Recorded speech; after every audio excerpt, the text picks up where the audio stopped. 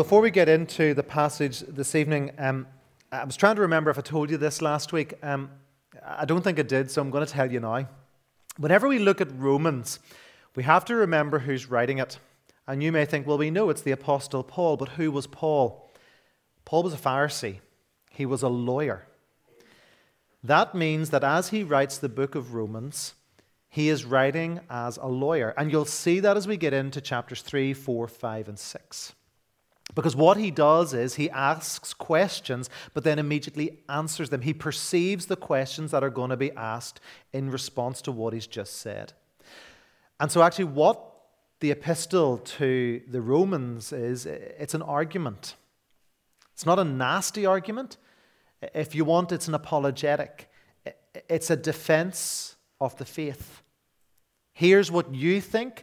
Well, here's my answer. And because of that, then you think this. And so here's my answer to that. The reason why I tell you that is because we need to understand how to understand this book. And so with the development of our new website, I want to point you to that because it might be that you need to go back and listen again. Not for my benefit, but for yours. Growing up in my late teen years and early 20s, I valued listening to a sermon again because it allowed me to catch some of the things I missed. And so if you go to the website, you can either watch just the sermon again, or you can listen to it and download it there. Or if you want it delivered directly to your mobile phone, you can do that. You can search for Romans, Heart of the Gospel, and it will take you to somewhere where you can click subscribe, and every Monday you will get the Romans sermon delivered to you that you can listen. If you have any problems with that, speak to me, and we can get that sorted for you. The whole point is that we'll learn. That actually we learn the entirety of Romans. You'll know that every time we finish a book, I always like to remind you how many books we have read together. And technology allows us to do that and to keep up to date with what has been taught. As I prayed in the prayer meeting, it's not for our benefit as a congregation that we can say we do this. It's there so that God's people will be blessed as we learn and study together. So if that's something that would be of use to you, the website is there. Go to the teaching section and you'll see the Romans series there, or search for it and you'll be able to get it directly to your phone. But let's get into our passage this evening, Romans 1, 18 to 32. And last week as we began this new series, and the opening verses of 1 to 17, they displayed what we can only say is Paul's heart for the gospel. He's writing to that church in Rome, a church that, remember, he did not plant. And he wrote to encourage them in the gospel, and as I've shared a little bit tonight, to give them a good argument for the gospel. But he also wanted to introduce himself to them. They probably were aware of who he was, but had never met them. And as we'll discover towards the end of this letter, he planned to go and visit them. Of course he did, but he went as a prisoner to Rome as he appealed to Caesar for his case. But the important thing to remember from that introduction is Paul sees himself as one of them. He doesn't rush in announcing his apostolic credentials. Rather, he describes himself as, in verse 1, as a servant of Christ Jesus, called to be an apostle, set apart for the gospel of God. This again demonstrates his heart, and it's overflowing, and that's the one thing you're going to notice again with this letter. Paul's heart overflows. It's almost as if he is typing so quickly he can't get the words on the screen. Of course, he didn't type it. But he can't write with his quill and ink as fast as he would like, and he's just bubbling over because he loves the gospel. This is not just good news to Paul. This is the very essence of life. You see, because of his love for the gospel, Paul sees himself as he truly is. He sees himself as a servant. And he may be an apostle, but that is secondary to the love that he has for the good news that Jesus died and rose again for sinners like him. And the great crescendo of last week's passage came in verses 16 to 17. Again, one of those moments where, if we're honest, it doesn't actually fit into his flow, but yet it's just an outburst where he says, "For I am not ashamed of the gospel.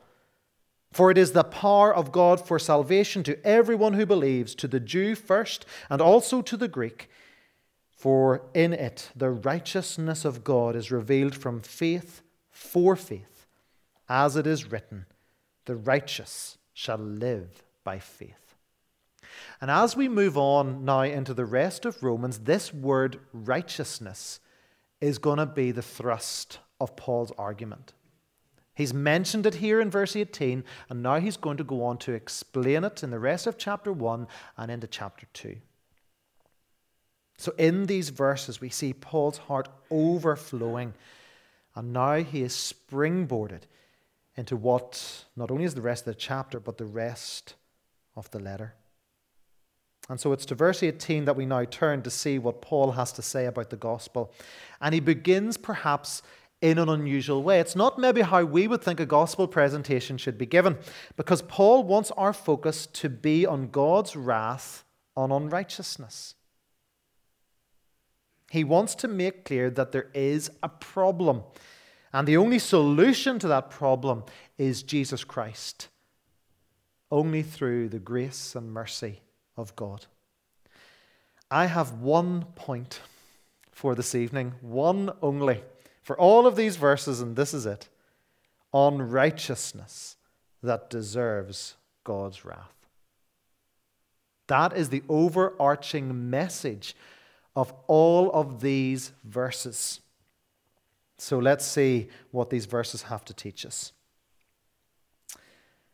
So we've just read in verse 17, righteousness of God is revealed. It has been revealed to us. So verse 18 tells us that as much as we can know the righteousness of God, we can also know the wrath of God.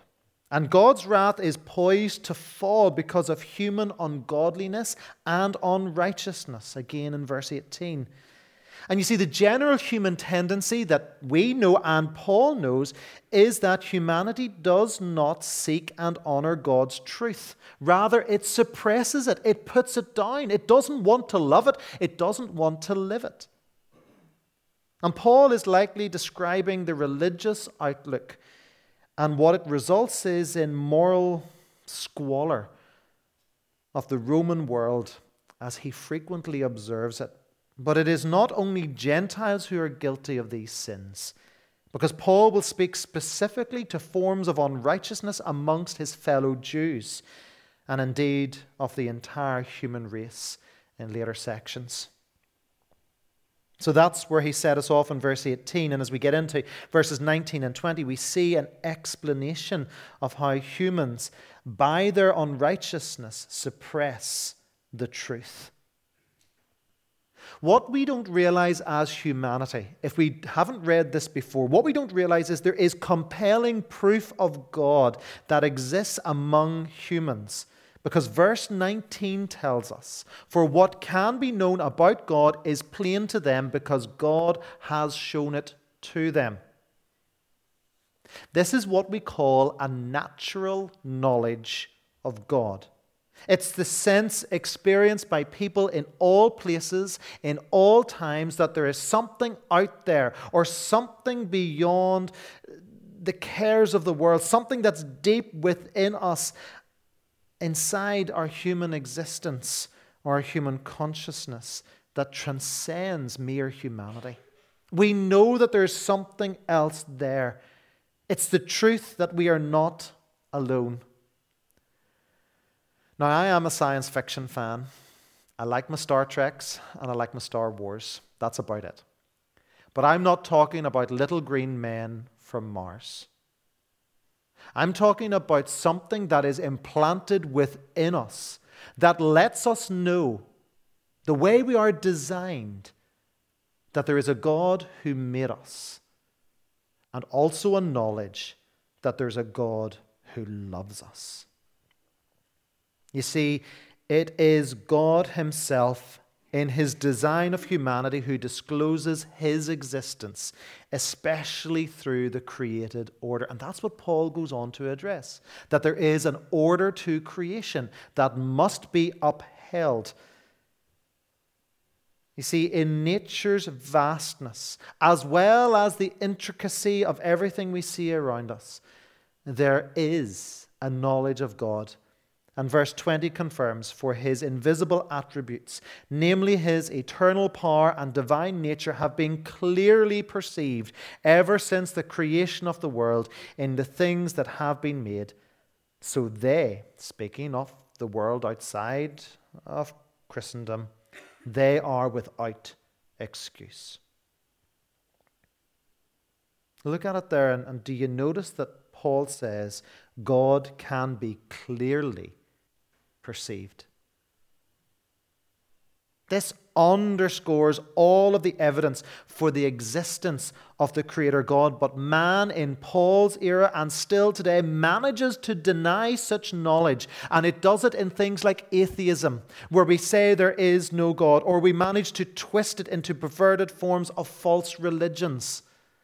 And so what we do is we create our own God, and that is namely ourselves, because we refuse to acknowledge the one true living God. And it is a given in much of modern Western thought that God is essentially unknowable.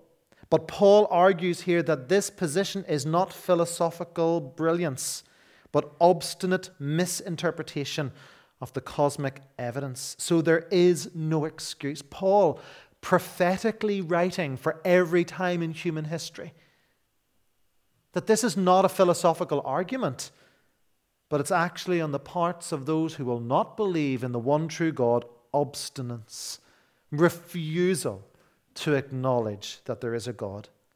And that's where he leads in verse 21. People make up excuses about their knowledge of God. Humanity's refusal, our refusal to acknowledge God in creation, results in intellectual and moral bankruptcy. People can't flee his judgment by declaring him to be relevant. I've often told you about the little man that sits outside the manse gate in the white van. He was there at lunchtime today, checking all of our speeds going home from church. So just beware. But in Malawi, whenever we were there, you didn't have people like that. Instead, you had police officers on the side of the road with what we all used to call the hairdryer. And what they would do is they would set themselves up as you would enter a trading centre. But of course, that trading centre would have no limit. In other words, the sign that had been there had been stolen and was probably now the roof of someone's house.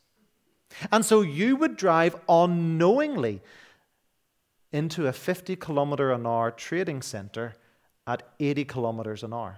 And what would the police do? Of course, positioning themselves perfectly. Well, they would book you and you'd pay your 5,000 kwacha fine. Sounds a lot, doesn't it? It's a fiver. And no points. But just because I would argue there was no sign didn't mean that I wasn't guilty. Just because there was no sign didn't mean that the rules weren't there. I had to pay the fine, even though I was not guided by the law as to when a trading centre began and when it ended. So missing that speed sign in a town doesn't mean that I can go as fast as I can without getting caught or face the penalty. And so given what can be known of God through natural observation, not to honor him as God or give thanks to him is a disastrous course of action, which in reality is inaction. We cannot argue and say we did not know, because we do know, and we are each accountable for our sin. Now let's take a pause here, because this is quite heavy. This is not the kind of gospel presentation we might expect straight out of the gate, but yet Paul begins here because it's important. And we might get exercise this evening and say, well, Paul just goes too far. And in fact, other recent commentators have said that Paul goes far too far in this. But he doesn't, because Paul's heart is that no one will be left without doubt of what the reality of our human situation is.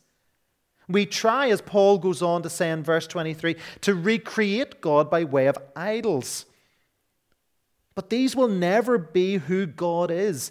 They are inanimate objects that can do nothing.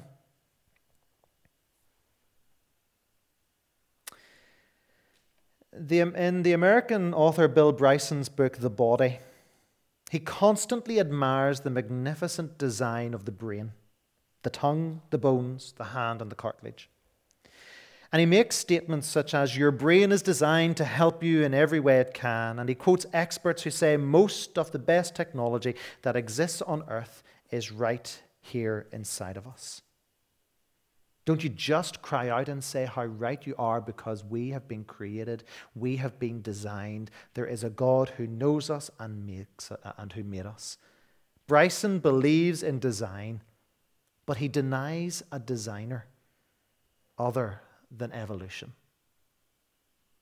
See, that's the trap we can fall into. We can start to think like the majority of the world thinks.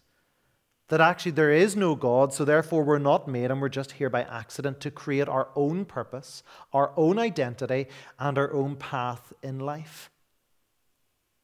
That is a great risk to take, Paul says.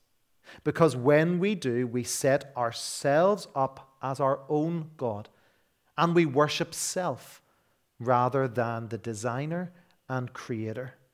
And when people refuse to honor or thank God, they turn to idolatry. In Paul's day, people bowed before images that they had fashioned. Athens had temples with idols, as County Antrim has churches. Even today, over 1 billion Hindus, Buddhist syncretists, animists, and others bow before man-made images that represent a God and supposedly embody its essence.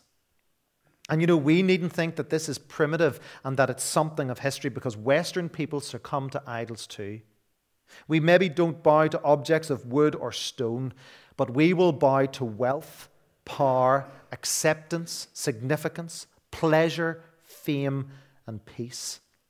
We hope these pursuits will reward our devotion to them, but they don't, they can't, and they never will. This is why Paul is warning us to look to the gospel of God and receive his Son, Jesus Christ, as our Savior. And this is what Paul will go on to write in 1 Corinthians chapter 1, verses 23 to 24. But we preach Christ crucified, a stumbling block to the Jews and folly to Gentiles. But to those who are called, both Jews and Greeks, Christ the power of God and the wisdom of God. Paul is saying Christ is the only one who can save us and present us before the Father as his own, because we can't save ourselves. And this is what Paul goes on to say in the next verses. And I'm sure, like me, at times you've wondered, can society become any more sinful?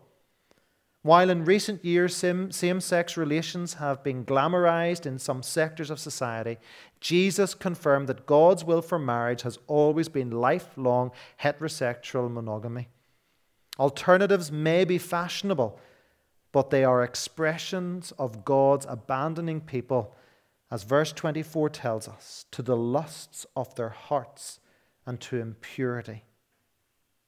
And what these verses now do is reflect not a low, but rather a high view of sexuality. Dishonoring their bodies by same-sex practices implies that opposite-sex relations can have the effect of honoring human bodies. God intended marital relations that have the potential for fruitfulness and population on the earth. Old Testament teaching affirms the virtue and joy of physical intimacy in marriage. Elsewhere, Paul condemns the forbidding of heterosexual marriage. Paul is not sour on this. He seeks to warn readers of the grimy origins and consequences of misuse of one of God's greatest gifts. And the reason for this change of focus in people is, as we read it there in verse 25, they have exchanged truth for a lie. And once again, Paul is prophetic. because this is what he is saying at his time and reflects every generation since. As humanity, we would rather listen to what pleases us than at times the hard truth of Scripture. And verses 26 and 27 affirm that God allowed humanity to follow its sinful way and to allow it to run its course. The outcome was and continues to be a loss of morality and the love of self rather than the love of God. I wonder if you're familiar with the name Rosaria Butterfield. She's an American professor, and her testimony is a fascinating one.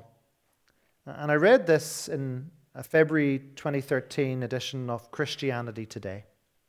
She described her younger self as a leftist lesbian professor who despised Christians. She says, "I tired of students who seemed to believe that knowing Jesus meant knowing little else. Christians in particular were bad readers, always seizing opportunities to insert a Bible verse into a conversation with the same point as a punctuation mark, to end it rather than deepen it. Stupid, pointless, menacing. That's what I thought of Christians and their God Jesus, who in paintings looked as powerful as a Breck shampoo commercial model. Breck shampoo, an American type of shampoo." But while she was researching for a paper on the American religious right and their opposition to what was her lifestyle, she began reading the Bible. And she published a critical article in a local newspaper, and she received numerous letters of complaint and opposition.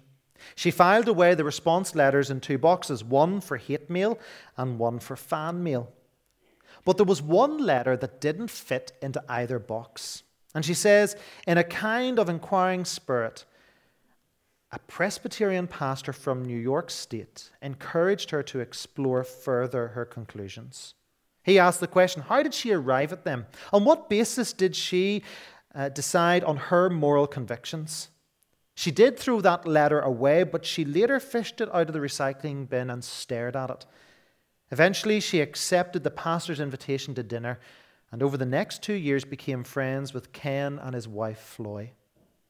She recalls they entered my world. They met my friends. We did book exchanges. We talked openly about sexuality and politics. They did not act as if such conversations were polluting them. They did not treat me like a blank slate. But behind all of this, Butterfield continued to read the Bible many times in multiple translations. And finally, one day she found herself in the pew of that pastor's church, and she felt conspicuous with her butch haircut. And she says, then one ordinary day I came to Jesus, open-handed and naked. In this war of worldviews, Ken was there. Floy was there. The church that had been praying for me for years was there. Jesus triumphed, and I was a broken mess. Conversion was a train wreck. I did not want to lose everything that I loved, but the voice of God sang a sanguine love song in the rubble of my world. Rosaria Butterfield is now a pastor's wife, and she still champions morality, justice, and compassion, but rather from a liberal agenda, she still seeks after these things because Christ does. She came to faith in search of a foundation for what she valued, drawn by the tender care of 2 Christians who graciously pointed her to that foundation. I've kept hold of that story because it speaks loudly and clearly. Butterfield sought fulfillment in self and all of the things that Paul lists that the world seeks after. But she discovered through the Word of God that that was never going to cut it. She was in Christ. It was in Christ that she knew escape from God's wrath on unrighteousness and freedom from sin. I wonder, is that the freedom you know and the escape you know? There's no mistake. It's not to fill 3 minutes of why we do an assurance of pardon. It's so that we know without shadow of a doubt from God's very word, He says to us we are forgiven, that we have escaped His wrath, and we are free from our sins, all because of Jesus Christ. This is the life Rosaria Butterfield now knows, and she is blessing the church because of her witness and testimony, and she has some very good books to help us along the way. Are you trapped?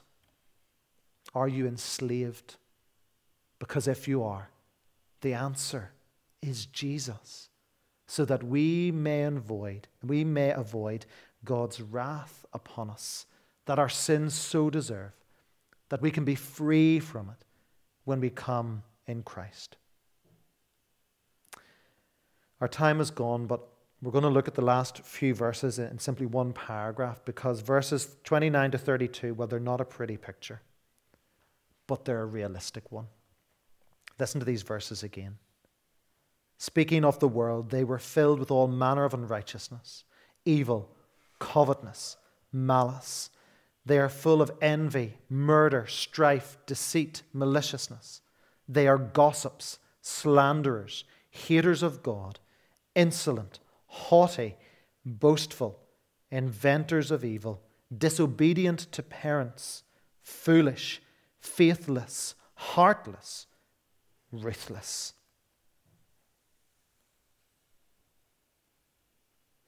I wonder, like me, do you recognize the people that Paul's talking about?